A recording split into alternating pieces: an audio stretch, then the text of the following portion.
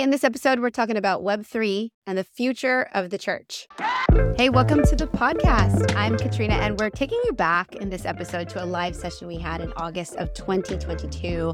It was one of our very first networking events, and the panelists talked about thinking like a futurist, how the church seems to be the late adopters when it comes to emerging technology, and why Web3 isn't the future, it's here right now. Each episode of the Hype podcast is a conversation about innovation and technology from the faith-filled perspective. This one specifically was with industry leaders Mehdi Hassan, Sean Asir, and Peter McGowan. Now, if you love tech or you're new to it, this is going to be a great conversation to give you a jumping off point to make innovation happen in your world.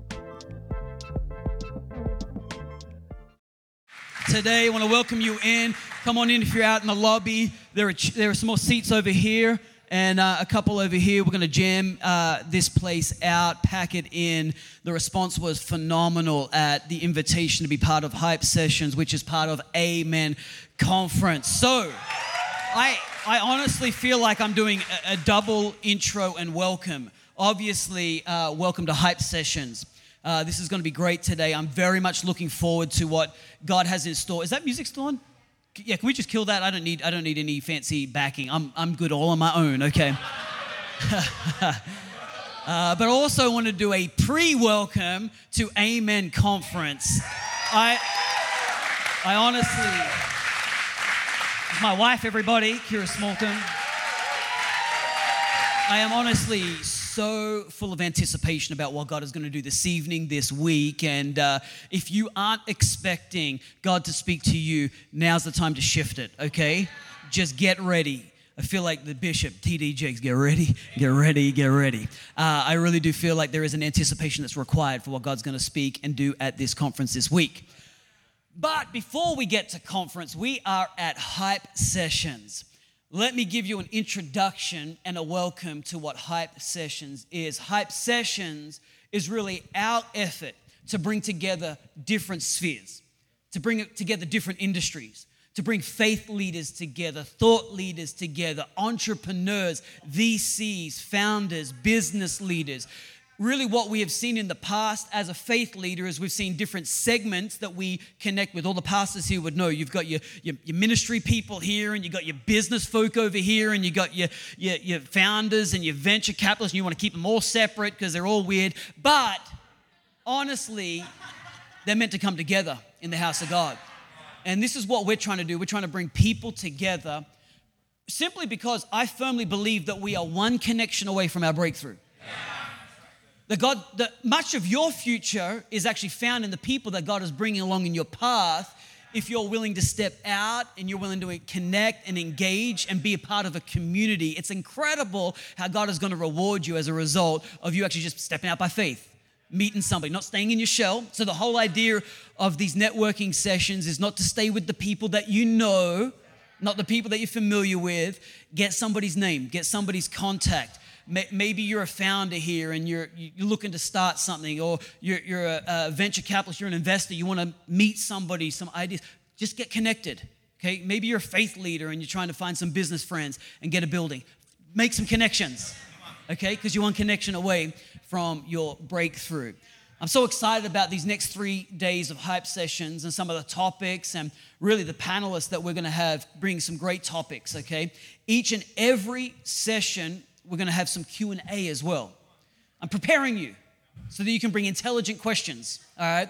When the opportunity comes and you want to have a microphone moment, raise your hand. We'll have some microphones coming around, but be preparing as you're listening to the panel, be preparing some questions that may help you or may help somebody else in this Hype Session. And then at the end, we're going to have plenty more connection time, okay, where you can chat with people, panelists, or meet folks and just fill what used to be a Teledex, fill your iPhone. And if you don't have an iPhone, you're probably in the wrong room. Okay, I'm just joking. I'm just messing with you. I'm messing with you. I'm messing with you. Yeah, I'm kind of kidding. So, however, we are very much excited about the fact that you made time to be here for Hype Sessions and conference. Something I did want to mention is we have got some incredible sponsors over this whole conference, and particularly with this Hype Sessions, these Hype Sessions are sponsored by Vest. Vest Fund. And I wanted to bring up one of the Vest Fund team members, Salmia, who's going to come up and just quickly give us an introduction. Can we welcome up Salmia? Do we have a microphone for Salm? Can we get a second microphone? Yeah, let's just grab. Actually, let's grab your husband's. Which one? Is this one? Yep. Is this the one? It was on the end? All right. Salmia, quickly before we talk about Vest, tell them who you are and whose microphone you just picked up. So my name is Samia Sear. I got married 4 days ago to this amazing one over here. He knows way more about crypto than I will ever know. And you could be on a honeymoon right now, but for hype sessions. So we hope you have nearly as much fun today. I'm so excited to be here. Shall I tell you a little bit more about Vest? Yeah. Okay. So Vest is an early stage venture fund that is looking to make a difference in the world. We are super excited to back some outstanding founders with capital that will allow them to take their stories to the next level.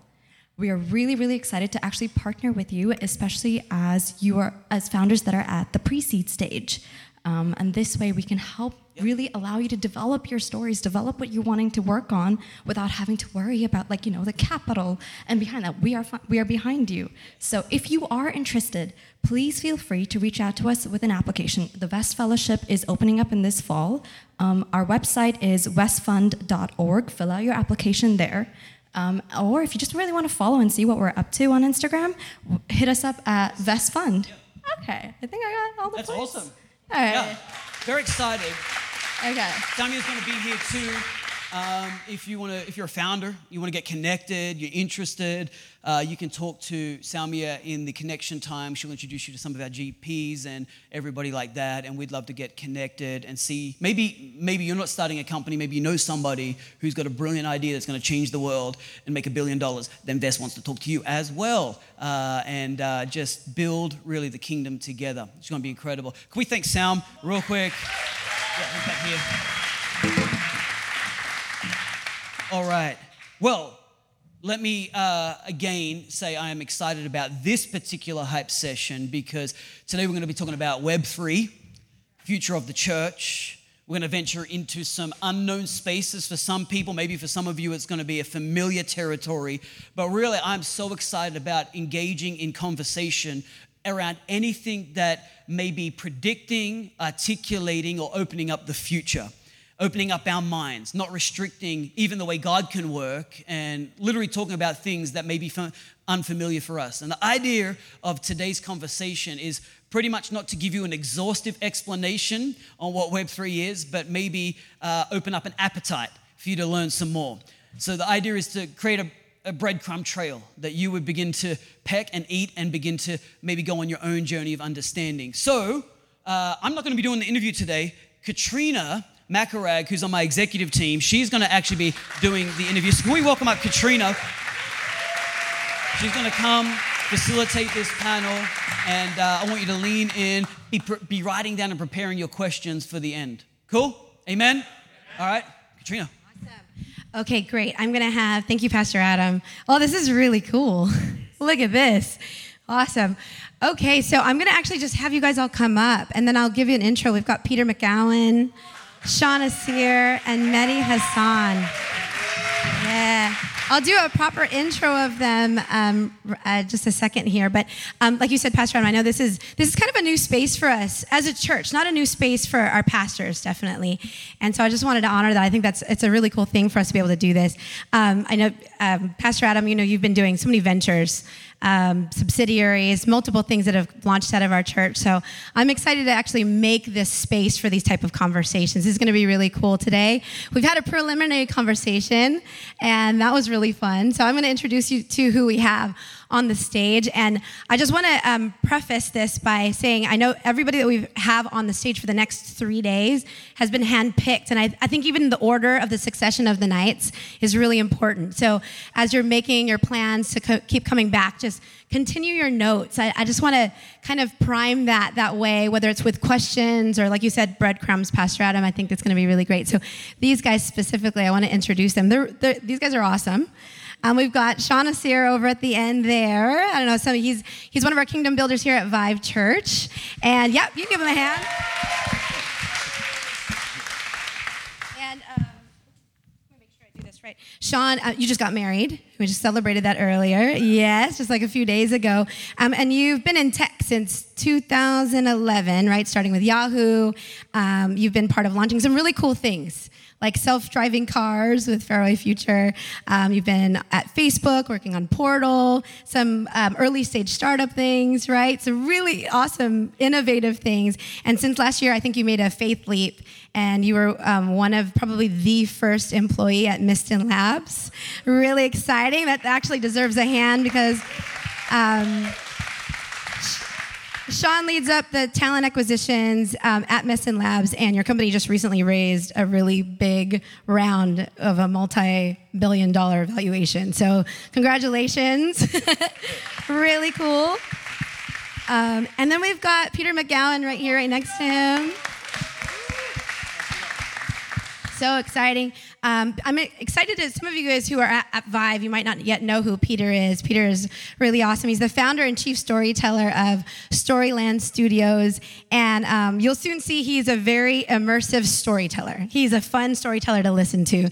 And he brings stories to life in the physical, the digital, strategic spaces. You've got a really cool background of technology, art, history also I'm seeing, theater, art, architecture, design, all of it. And he's worked with some pretty notable names, including Walt Disney, Universal Studios, Lego, IBM. I mean, I could go on, all the big names. Oh, and Vive Church, yeah. Throwing that in there. I know you're also really passionate about working with nonprofit, with Plain Joe, and you're a founder of that as well and a president of that, right? The chief storyteller. So excited to hear from Peter, very innovative mind in a storytelling way. And then I'm going to introduce you to Mehdi, not a stranger to Vive Church. I didn't know this about you, Mehdi. You studied law and criminology, right? That's really interesting. So Mehdi is one of our kingdom builders also. You've been with the church for quite a few years, right? Like pretty much the whole time. Yeah, 10 years. You've been working in talent acquisitions for the last 12 years with Meta, Apple, and I know now you lead talent acquisition at the current company that you're at, really specializing in Web3. Yeah, so we're going to talk a lot about this today. So look at this panel. This is exciting. So I think what we could do is just to start us off, sorry with my fiddling here, but I think to start us off, we could just get a preface of Web3. I mean, I know some people might not understand what it means when they hear Web3. I know it was a little new for me, and you guys caught me up. But we're starting to talk about Web3. I think what you can gain from these guys as well is that it might be something that you don't know, doesn't mean it doesn't exist. And even though it's something that you don't know, doesn't mean it's like not something that you should maybe think of as an opportunity. So I hope this opens up your mind. I really hope that as they talk through this, that you'll get really inspired to think a little bit differently. So Sean, could you set us up? Talk through, we've got Web3, but maybe you can give us like the high level of Web 1 to Web 3. Yeah. Yeah. Let me walk you guys through the web.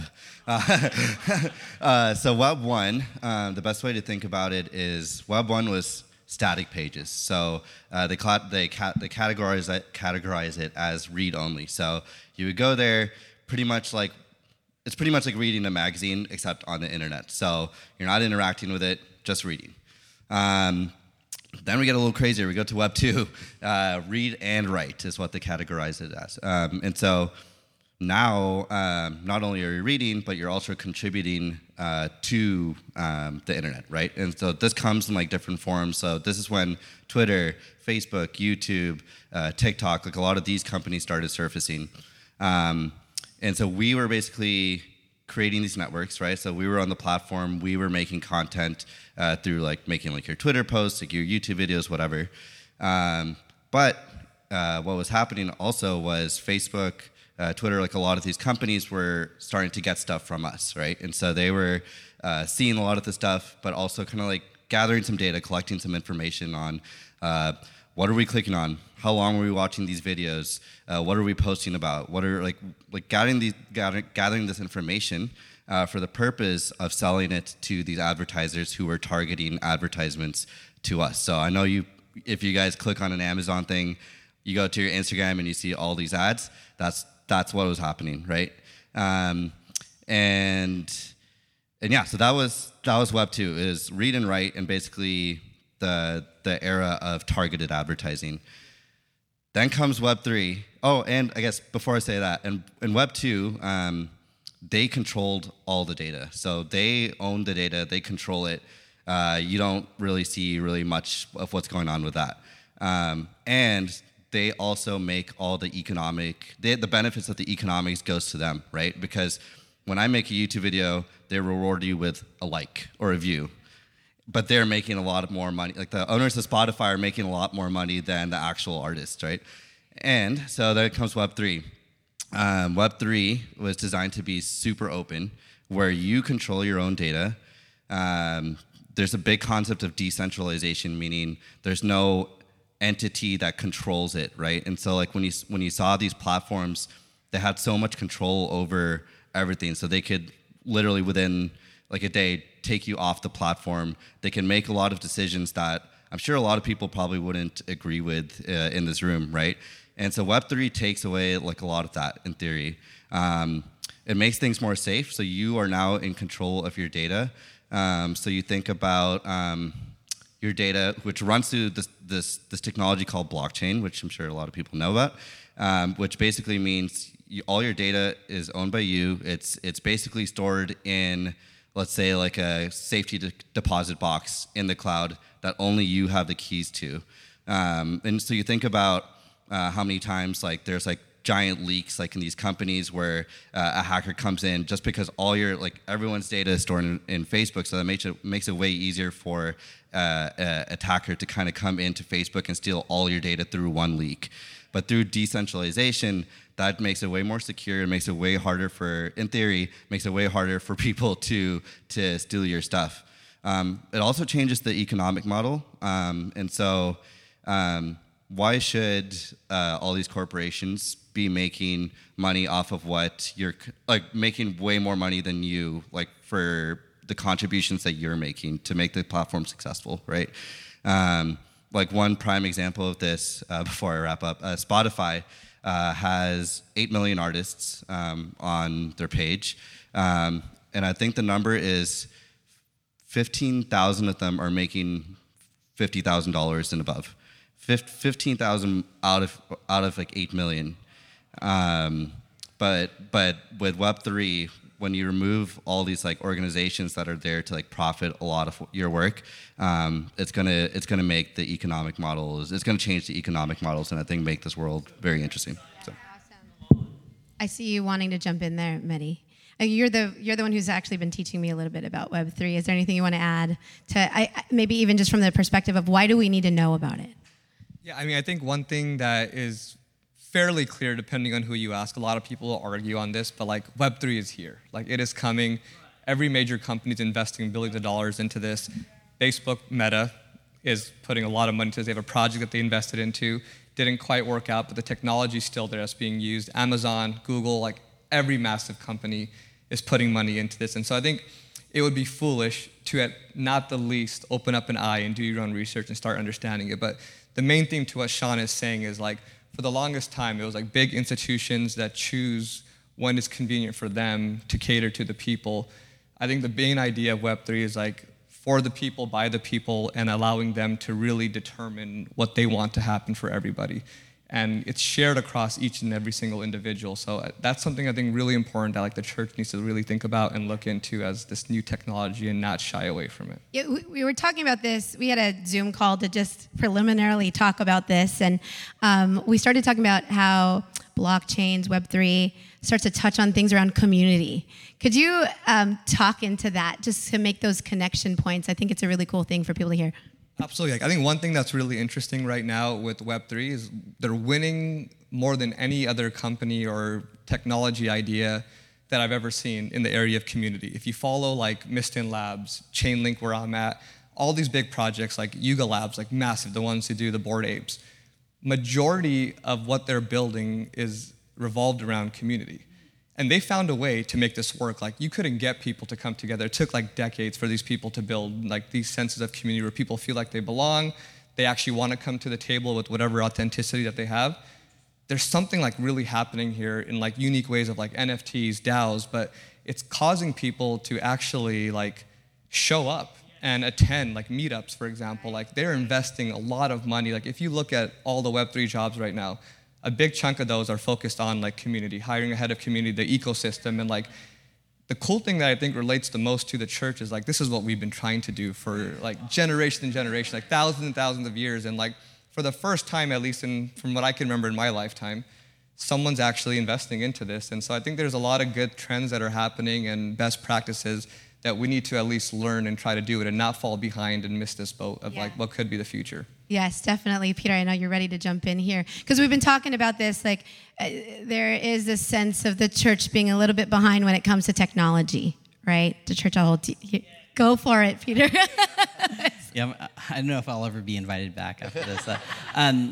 Yeah, when we talk about the church and this embrace of technology, when we look at, well, really quick, at the end of the day, I really consider myself a storyteller. Where story is usually an oral or written tradition, I'm really cut from this Walt Disney cloth that is everything speaks.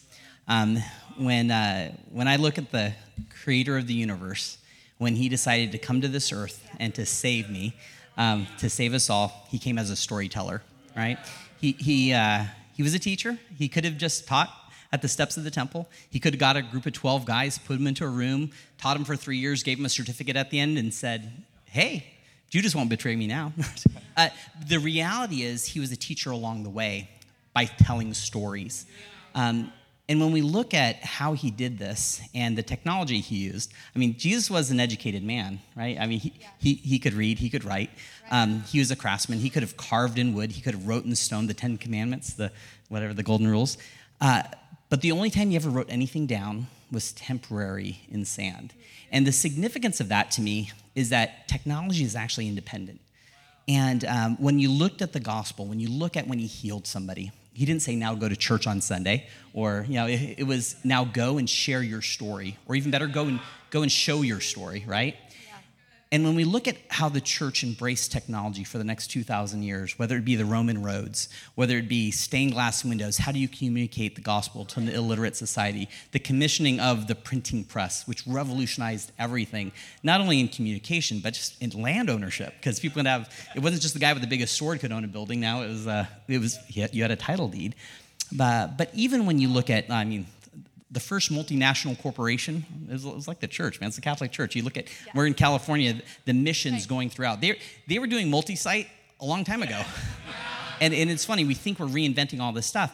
And even the embracing of technology, when radio came out, the very first content providers were the evangelists. Amy Semple McPherson built the whole Foursquare denomination on the back of technology. The largest privately owned television network today is TBN. It's like we've historically always embraced technology. Kind of total side note, we're doing a project with Dan Cathy out in Atlanta, Georgia. I don't know if you guys know Dan the Chicken Man, Chick-fil-A. And he shared a story about 10 years ago.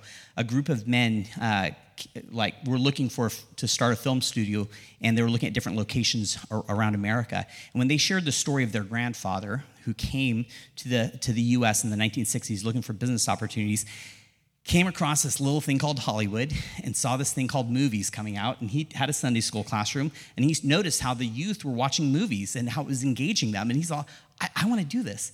And then this little Christian group came out with this little B-rate thriller movie called The Blob. The Blob, have you guys heard of The Blob? Am I too old? It was a Christian movie. It's about sin creeping into your life. It was a Christian allegory. This little film studio didn't really have much luck in the faith world, though. It got traction. It's called Pinewood Studios, if any of you guys in Hollywood know that. So James Bond, the Star Wars movies, Harry Potter, all those things. It's the big film studio out in London. So when Dan Cathy hears this, he's like, oh my gosh, how can I love in Hollywood and bring this back? So he owns what's now is the largest film studio in North America out at Trilith Studios in Atlanta. And across from it, he's built this town, and he's really just trying to love on Hollywood to get them to get off their stick horse. So what's happened? Why is it that the church used to embrace technology? We used to advance in things. And when you look at science, Gregory Mendel, the father of modern genetics, he was an Augustine monk. Charles Darwin, he's buried at Westminster Abbey. It's like all these things, like, what is this? Why is there faith and science, or why are they against each other? And for me, I think when we started our studio 20 years ago, it really came to this evening that we were at a coffee shop. And one of my friends asked, man, why is it that if we tell the server right now that we're Christians, unless they're a believer, the first thoughts in their head will have nothing to do with who Jesus is. It's going to be like cheap tip, homophobic, judgmental, hypocritical. And it's like, man, the church has forgotten how to tell its story. That's the problem. Yeah, we think the story is about Sunday morning. You guys have a great Sunday morning, by the way. We think it's about worship. We think it's about all these things. And really what happened to us, and it's our whole society, I mean, the way that we used to work was like generation after generation, our kids would grow up alongside of us, and they would learn how to toil the fields or work with us. We'd teach them like the mistakes we made. We'd raise them. And really, it was the Industrial Revolution that kind of turned things on its end. The idea of the assembly line approach. Now we can mass produce things. Operations is awesome. It is awesome. We all can get IKEA chairs now for a fraction of the price. Right? It's great. But the idea that everything is homogenized and broken down is really what's killed us. So what happened with the Industrial Revolution and the breakdown of the family, going into the factories, going to the cities, the kids really being broken down by age group, being put into an assembly line system for learning in schools, the church then kind of modeled itself after that. The modern church world we know of, I mean, the idea of Sunday school, meeting one day a week, putting them through elementary, junior high, high school groups, and outcomes. If they're really good, we'll put them on a college and seminary, right? And they'll be a pastor. The reality is, I mean, in Europe, the church is the center of the community. It's open 7 days a week. It's in the thick of everything. When the churches started up, my wife and I just got back from a little bit of time in Tuscany, and we went through this abbey. And, the church building as we know it in these old cathedrals, they weren't built for worship on Sundays. They were embassies for the new city of heaven.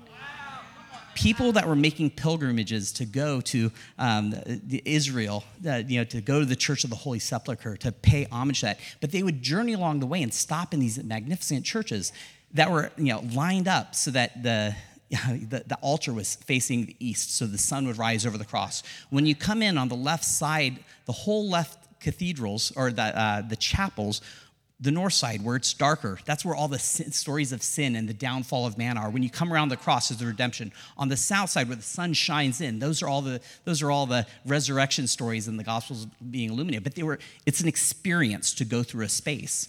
But this assembly line process, we've commoditized the church to, hey, let's meet on a Sunday. Let's have the best storyteller get up on stage, tell them. And then there's a whole other thing I could go through on that, but I'll stop talking.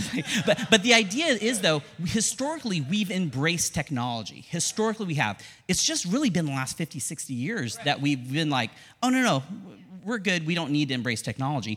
And we think it's a checkbox. I'll share one more story real quick. Web 3.0 is great. It's great. It's here, no doubt. Technology doesn't matter. I mean, one of my favorite quotes is Steve Jobs. When he was on stage, someone asked about a question about why isn't Apple using Java. It's like, I'm sure a lot of people are interested in that. And his remark was pretty quib. It was like, you can make some of the people happy some of the time, right? But then he goes back to share one of the greatest learnings that he ever had. You should never start with technology. Starting with technology it is a good, surefire way to spend a lot of money. You have to start with what he says is the guest experience, or what we would say is story. And I don't want to point fun. There's someone in the room that works for Tesla, one of my favorite companies. But so many other car companies are trying to copy them, and they're copying the tech, and they have no idea about the customer experience or the story, and they're missing the boat. And it's hilarious. They're just wasting a lot of money. But for Steve Jobs, when they went to make the iPhone, I don't know if you guys have heard this story. I apologize if you guys have. You guys are all Silicon Valley. You guys probably learned this in elementary school. But he had this story in his mind. The guest experience was, I want to be able to take a phone call, make a note, make a dinner reservation, look up directions, order some movie tickets, do all these things. And in this story narrative, the 10 key, do you guys even know what, younger people don't know what a 10 key is, huh? Was in the way 95% of the time. Yes. So the idea of a plastic interface that could just be whatever and transform was really, he's like, that's the only way this can be done. When the iPhone came out, I don't know if you guys remember this. When the iPhone came out, they laughed at him. They said, not a research study in the world, not a survey, not a marketing thing ever said anyone wants a phone without a 10 key. In fact, it was the opposite. They wanted a phone with a full keyboard. The BlackBerry was it. All these things are. But Steve Jobs held the fact that it's this story of the guest experience. And if I can encourage you all, it's about your story and how you're sharing that. And then understand the technology and how it's going to fit in. Does that make sense? Love that. So good. Something that you said there, Peter, a little while back, you talked about it wasn't just about Sunday worship experiences. And something we've been talking about at Vive Church, I think that's been really great, is building something, being a part of something that's not just about your Sunday, right? Something that you could build your life around or be a part of.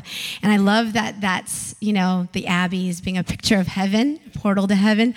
Love that picture that you're painting here. I wonder if we can find ways to connect the dots, though, to the technology. I think that one of the things we talked about on our call that I want to bring to this conversation is the idea of the future. You guys keep saying, hey, Web3 is here. But I think for a lot of people, it's not yet.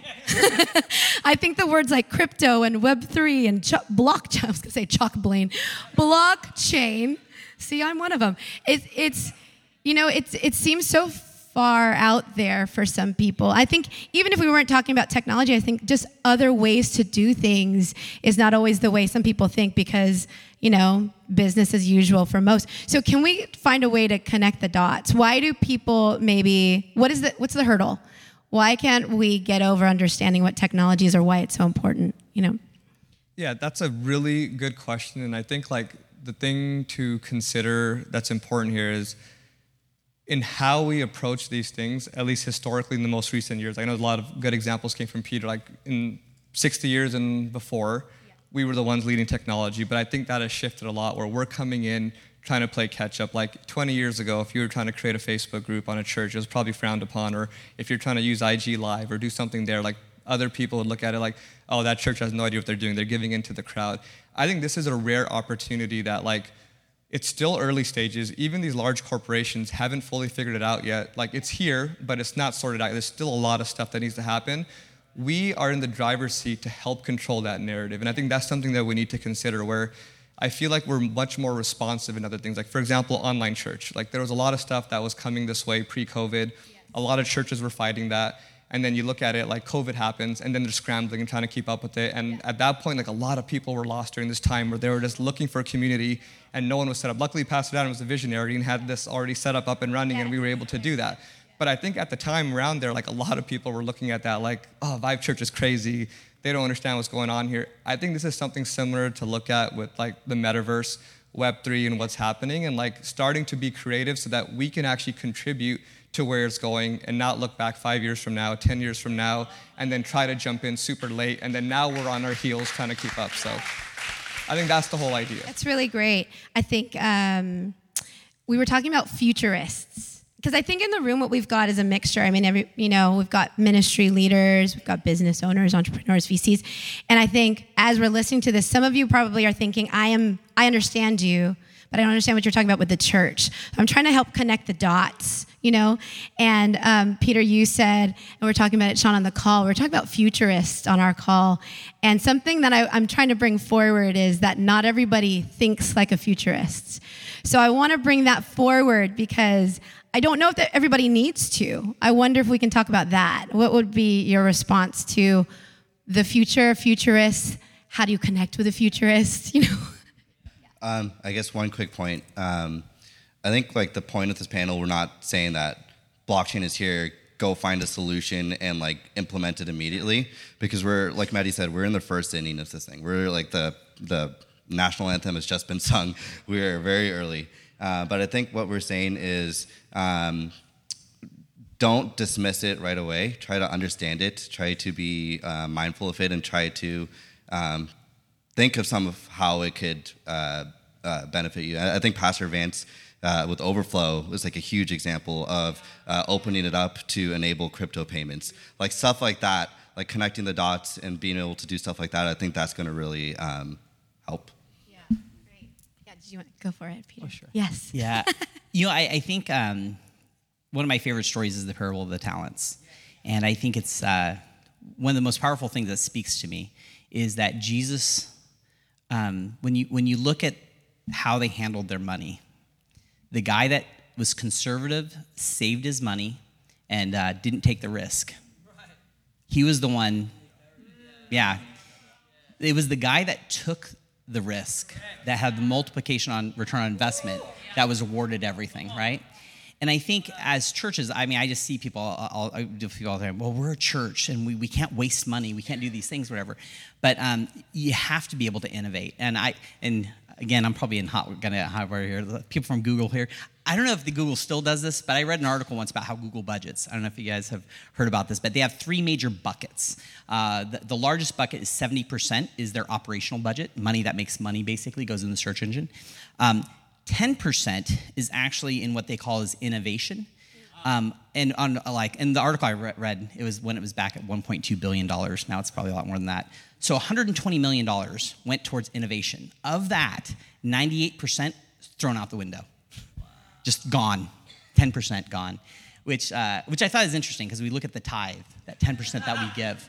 And somehow God's able to take that and multiply it, right? But Google takes that 2% of that 10%, and that's where things like, I don't know, Gmail comes out of it, or Google Wave, or all these things. Then it moves into the 20% of what they call as incubation, where Gmail was in beta for like 5 years. It can grow, and then it's on its own, then they launch it, or all these things, whatever. But if I can encourage you guys, it's not about just going all in and taking these huge risks. I mean, it's great to have systems and processes and things that you can trust, but carve out a little bit for, let innovation happen. Operate in faith. Go out and how do you do these different things? And when you see something that has a little bit of working, I don't know, you got to fail fast. Learn from it and keep iterating and keep moving forward and stuff like that. But to do that, it's really helpful when you can surround yourself with a team of people. So when you have futurists, when you have visionaries, I mean, connect with those integrators, connect with those operational people, and learn how to trust each other. When you look at Walt Disney, he had Roy Disney. You can kind of go through the line of all these great organizations that have this dual visionary and integrator role. But yeah, that's probably my biggest thing is don't do it alone. And that's probably one of the things I love about even just the church world. So many pastors have great partners that they've been able to go move forward with, and that's a whole separate thing. But anyways. I think about, so obviously you guys see the future. We've got futurists up here. What do you think? I'm thinking about some people in here are maybe mislabeled people in their community, right? That maybe have just really great ideas. So how do we make those connections? Maybe how would we listen to you having ideas? People who are in ministry, how do we just get an ear to some technology or to innovation? I think one of the simplest things we can do is be open-minded. I think sometimes we come in with just these really old school ideas, or we frown upon things because we don't understand it.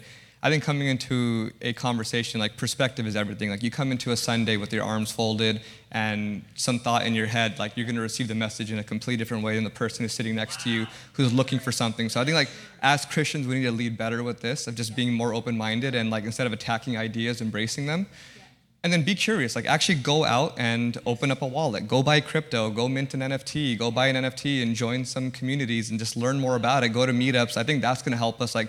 Even if you don't fully understand it, at the least you're gonna learn about it, but you're also gonna, I think, get an opportunity to go there and be the light amongst these circles and help influence a lot of the ideas. I know I keep going back to that point, but I feel like we haven't had this opportunity in such a long time where we've always been the people coming in from the outside trying to then find a way and squeeze our way into it. I look around this room, there's so many brilliant people here. Why can't someone in this room create one of the first ideas in this space, given its early stages, by just taking the moment right now to actually learn and figure out what it is and start building upon that? Wow. Come on, why not? I love that. What about, okay, so let's stay in this technology space, because I want to make sure everyone kind of here's what else do we need to know about? You talked about NFTs. You talked about crypto. Break some things down for us, because I want to go here, because then we're going to go to questions in a little bit. But break some of this down for us. What are the technologies we need to know about? We talked about Web3. I think, hit us. Yeah. Please go. I think one of the most significant things, and it really kind of blends into Web 2 into Web 3, is just machine learning and AI. Machines being able to learn and provide artificial intelligence is something that has been used for the last decade to consumerize a generation. And all this learning is to sell you things. But really, how can that be used to actually help us develop just as human beings, as Christians and stuff like that? And one of my biggest frustrations with churches is we have these websites. I know a handful of churches, but pretty much a website is still in Web 1.0. It's still a brochure. If you come as a brand new person, it's the welcome page. We're a multi-site church, whatever that means to non-Christian, I don't know. If you come 100 times, you come every week. It's the same multi-site message.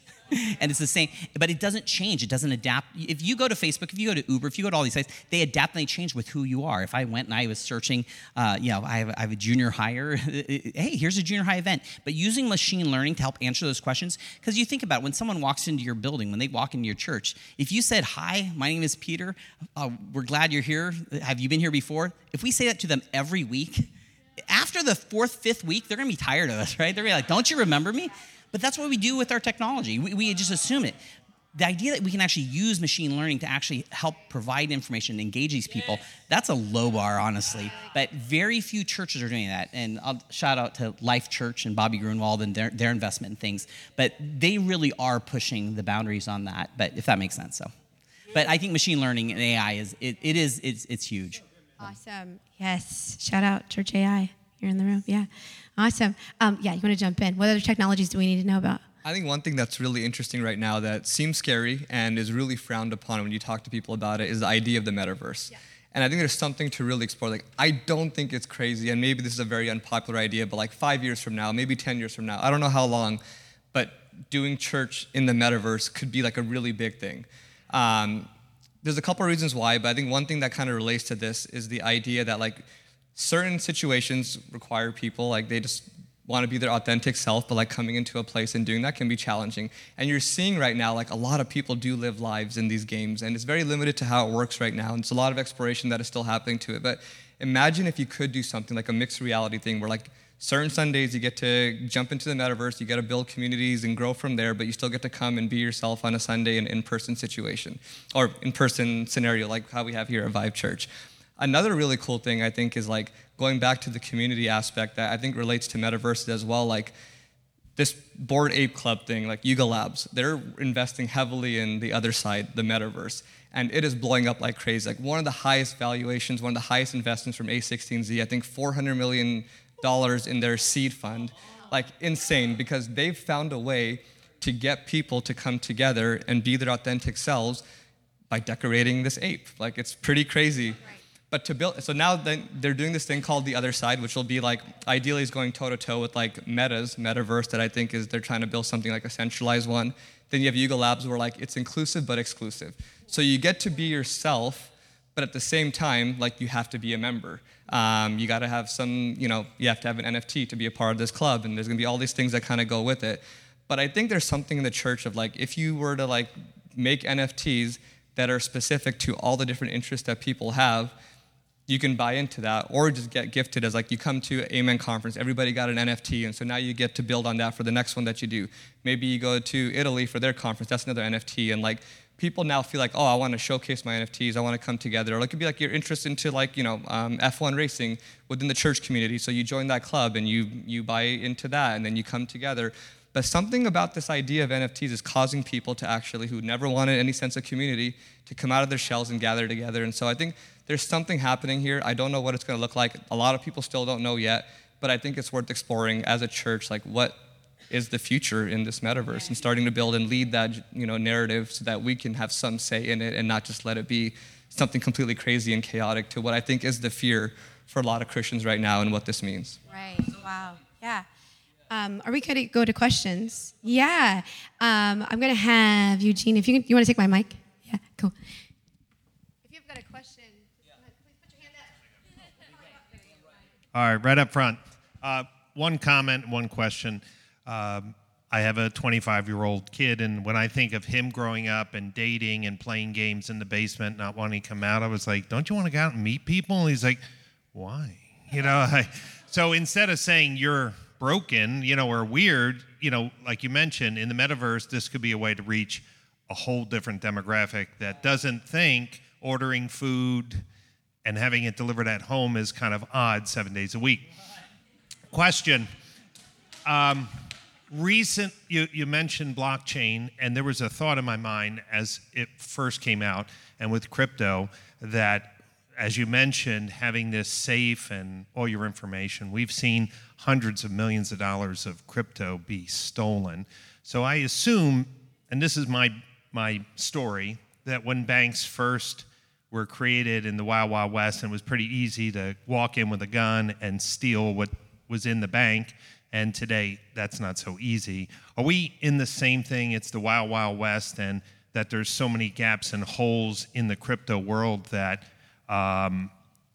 there is some reason to be concerned about how much in crypto assets you have and where you keep it. I'd like to understand what you would tell a church. Would you tell a church to put $10 or $20 million in crypto assets if they had the fear that they're going to be on the news next week? Great question. This is a really good question. I will always start with, this is not financial advice, and I've been trained really well to mention that before anything.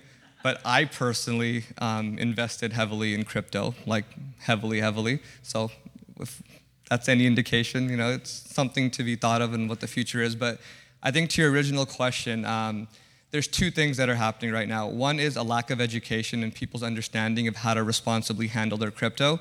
And then two is, like, if you think of an exchange, it's truly not decentralized. It's called CeFi, so centralized finance, like a Coinbase, for example. Yes, it's, a crypto. It feels like you're being housed somewhere, but it's not any much different than like a Robinhood or an E-Trade, where a centralized institution is holding your money for you. Centralized institutions are susceptible to hacks depending on their security because it's not truly decentralized. On the other end, what you're finding is people have their own cold storage wallets. That is truly decentralized. Like, you're uploading your crypto into something, but people don't know how to handle that responsibility. So you have this thing called like your private keys. If you put that on like your email, that gets hacked. Now someone has access to your wallet. I think it's the lack of education and understanding of how these things work that plays a critical role. Also, the other thing that's happening with exchanges is a lot of them were, I think, banking on crypto to continue going up. So they heavily leveraged the amount of money that they were in control of for assets. Crypto tanks, they can't call all that money. So a lot of them had to just go bankrupt. Certain exchanges, if you had money in it, it's still on hold right now. You can't get your money out. So I think you have to be careful and do your research and pick an exchange that is either backed by something, like I think Coinbase is backed. There's still risk that happens there. But that's one aspect of it. And then on the other end, if you are going to take responsibility to yourselves, make sure you really read and follow instructions. It will tell you, do not put this on your cloud notes or things like that where you can get hacked. If someone gets access to that, your money's gone. So I think doing it responsibly, doing your research, asking somebody who knows how they're doing it, the actual technology at its core self is actually really secure. Blockchain is one of the most secure technologies in its true use. But again, human nature, or human error that always comes into play that allows these things to get a negative rap, and people only see what they read online. So, yeah. I think also a lot of those areas right now are being worked on even more. So we've seen a shift of talent specifically that is dropping everything that they're doing in Web 2 and moving into Web 3 to focus on areas like usability and making user experience more friendly and more secure and stuff like that. So I think now we're really starting to see a lot of that core innovation happening, and I think soon we're going to start seeing a lot more security and feel a lot more safer.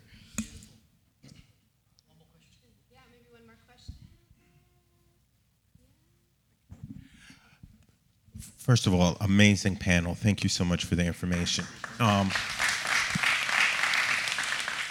Two pieces. Where do we read more? Is there a way to get a list of resources or websites? Coindesk.com is I think one of the easiest, most digestible websites that you can learn about crypto right now. But not crypto, but the blockchain and the Web 3.0. And because you said in your piece there are meetups and there are different people doing things. And I think, how would a pastor like myself even know where to go to a meetup to start having conversations, to start even just listening into it and not be in the sewer of the internet? Is it possible that we could put together a list of places? I think I have a whole centralized thing for from talent that we give out to a lot of our candidates and then email that out to people that are here. I think that could be really helpful. I really want to be thoughtful about this because we have different tiers too that I can't recall off the top of my head, but like a lot of good resources. Like if you're a beginner, middle level, and like someone really wants to go deeper, like places you can go to like see all the meetups that are listed, read about Blockchain 101. I personally put this together for like our team to give out to candidates, so I'd be more than happy to share those resources with you.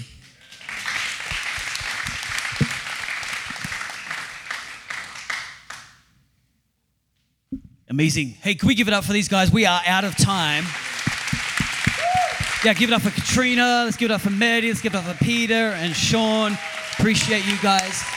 So what we're going to do right now, obviously we've got a couple of hype sessions over the next couple of days, and we would love to make sure you come back to that, have more conversation in some different aspects of society, building, business, those kinds of things in market. We've got some great panelists as well, but we are going to move into some networking time. So the conversation doesn't have to stop. It can now just become a little bit more personal. So maybe you want to meet one of the panelists. They're going to be hanging out there in the lobby. There's going to be some food and drinks out there before we open up and move into the main session this evening.